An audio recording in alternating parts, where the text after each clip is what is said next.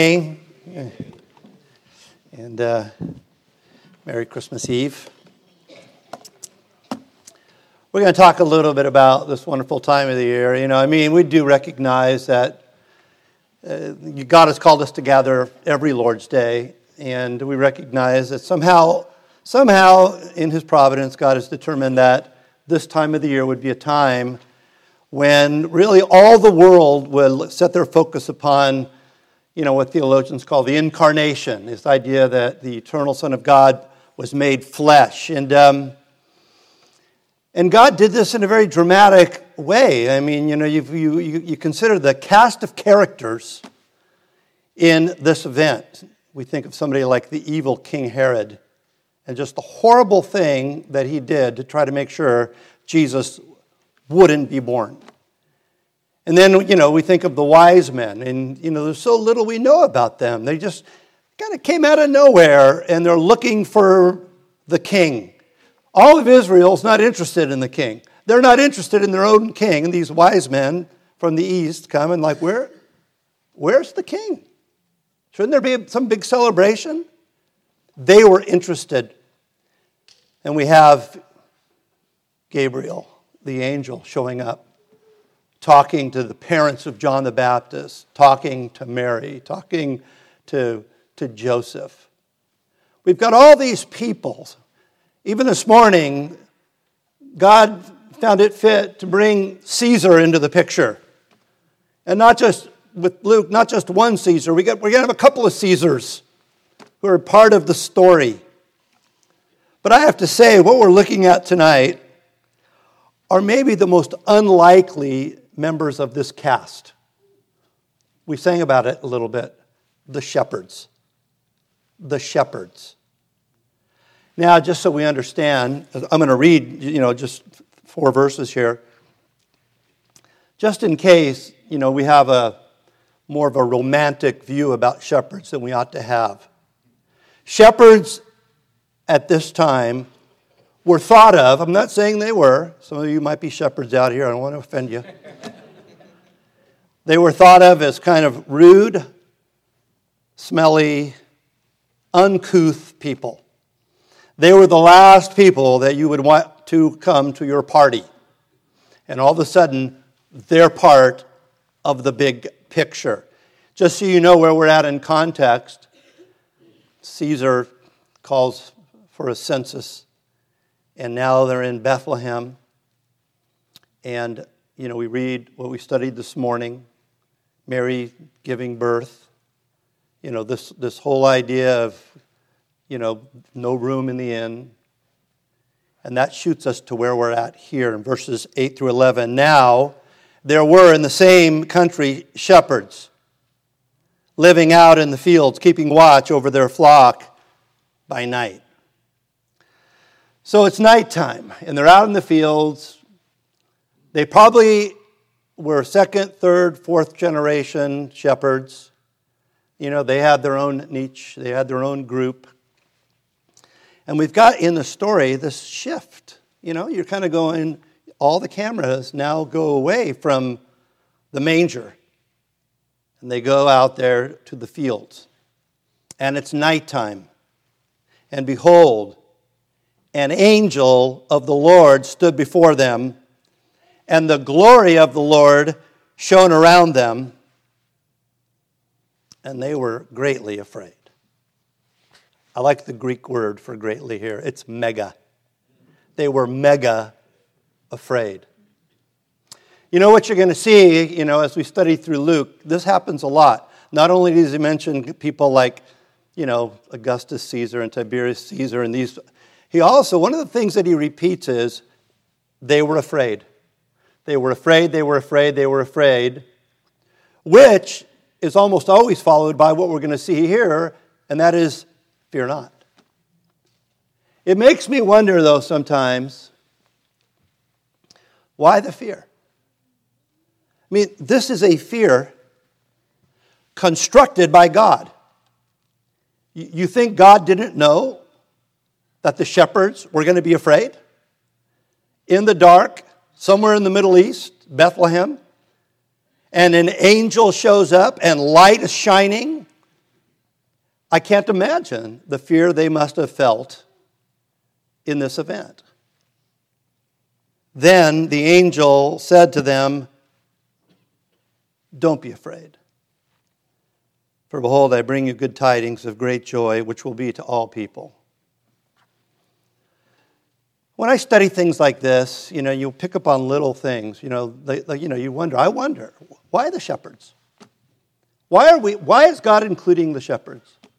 And then this message, good tidings of great joy, which will be to who? See, we tend to think we're not excluded from anything. But if you were a shepherd in the first century, you probably were excluded from a lot of things. But there's some good news here. And you know who the good news is for? All people. Smelly, rude, uncouth people. Anybody who would call upon the name of the Lord, this is good news. Doesn't matter what your background, doesn't matter what your intelligence, doesn't matter how moral you've been in your life, it doesn't matter your wealth. These things are the reasons I believe God's going to bring in the shepherds. To bring in a type of person that's not royalty, who's not rich, they're not wise, they don't have any of the characteristics the other people have. They're just out there in the field.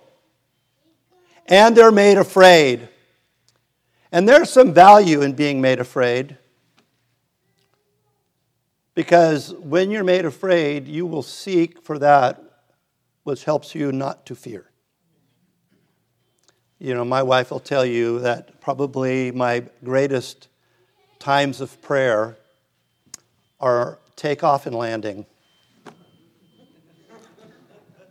I don't know. I just got this fear of flying, came out of nowhere. I've talked to John Clayton about it 1,000 times. He's assured me that there's a million other ways I'll probably die. Statistically. But you have these fears. And we take off, and my hat comes off, and I just start praying. We land, hat comes off, pray, turbulence, hat comes off. And you know what? And this might be a time of confession, but when we get together as a church and we have the pastoral prayer time, I do my best, sometimes it's a long prayer. But that prayer on that plane, it's fervent. I do not lose focus. Why? Because I'm afraid. And it's probably some of the most intimate time I have with God is because, anyways, God has constructed me in such a way as to want to seek Him there. I tried one time to overcome that fear. Somebody told me a long time ago. You want to confront your fear? Face it. And I got kind of tired of being afraid of flying. So you know what I did? I got in an airplane, a perfectly good airplane with a parachute, and jumped out of it. I'm here to tell you that doesn't work. But the answer was, fear not. And so the angel's going, look, you don't need to be afraid. You don't need to be afraid. Because we have good news. Good tidings of great joy. And if you embrace this, all the other things that you're afraid of are small in comparison. If you're afraid of the right thing, right? There's an old tombstone that says, he feared man so little because he feared God so much. If you are afraid of the right thing, you need not be afraid of anything. I do remember this, though, that when I jumped out of the airplane, when that chute opened, it felt pretty good. Because the chute was open. But see, God has made a promise. He's like, hey, what I'm doing right now is I am bringing the parachute that humanity needs. Because you guys are on free fall. You're all in free fall, and you need to be rescued. And what the angels are saying is the chute is open. It's time. Good tidings of great joy. And so those things that you're afraid of, you don't need to be afraid of them or anything else. We have all sorts of fears, don't we? I mean, in our culture, we almost always are afraid of what might happen, right? We have anxiety. Will I be able to pay the bills? Will I get the job I need? Will I have the friends I need? Am I going to be looked down upon by my friends and on and on. But then there's some real fears. You know, you fear of losing a loved one, fear of death yourself. But here's something the Apostle Paul said I thought was just so beautiful. He goes, you know what, if Jesus came to die to rescue you, will he not with him freely give you all things? If the fear of God is quelled by the love of God, you don't need to fear anything else. And these are the great promises the Bible gives us.